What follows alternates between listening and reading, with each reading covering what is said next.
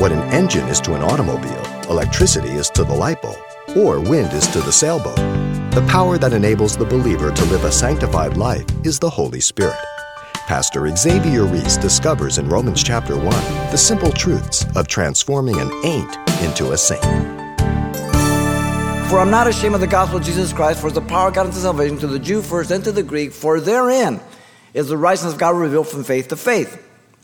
Now the word power in that verse is dunamis. It means strength, ability, inherent power, residing in a thing or by virtue of its nature, exerted and put it forth. So it's something that has the ability to do what it says it's going to do.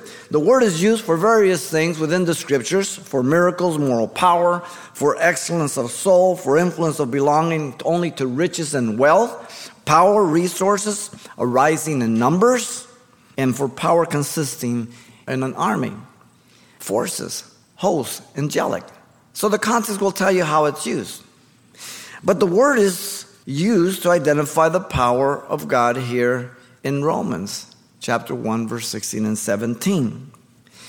The miraculous miracle, the power of God to change your life and mine from an ain't to a saint, from a sinner to someone that can please God, to a rebel to someone who can submit. That takes divine power.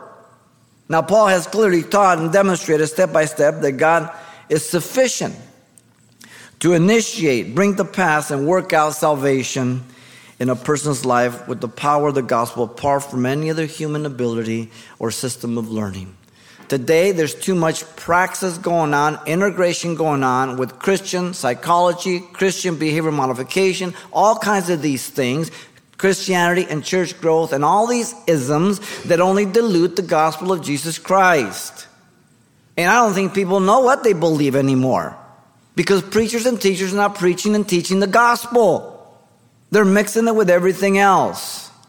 In the 7th chapter, we saw a life of defeat as Paul proclaimed his own experience as a Christian, attempting to live the life of the Spirit in the energy of the flesh, which resulted in a cry of despair. "O wretched man that I am, who shall deliver me from this body of death?" In chapter 7, verse 24. The picture is that of a man who is tied to a corpse. When you kill somebody in those days, they would strap that dead corpse to your body, arm to arm, torso to torso, and that dead consuming corpse would overtake your body. A horrible way to die. That's the picture that he gives there. Paul was brought to the point of despair, seeing there was nothing good in him, but only the person of Jesus Christ and the power of the Spirit of God. That's the way he was going to live victoriously in the Spirit. The life of victory over sin nature through the power of the Holy Spirit. Now the key being that believers again have the new nature to live out this new life through the power of the Spirit of God to live the life out. You've been listening to Simple Truths with Pastor Xavier Reese, a daily devotional of the enriching and precious truths found in God's Word.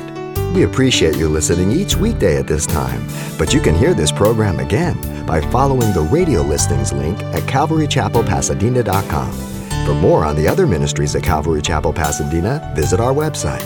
There you'll find information about weekly events, Pastor Xavier's messages, even online booklets in English and Spanish. It's all at CalvaryChapelPasadena.com. Simple Truths is a radio ministry of Calvary Chapel Pasadena.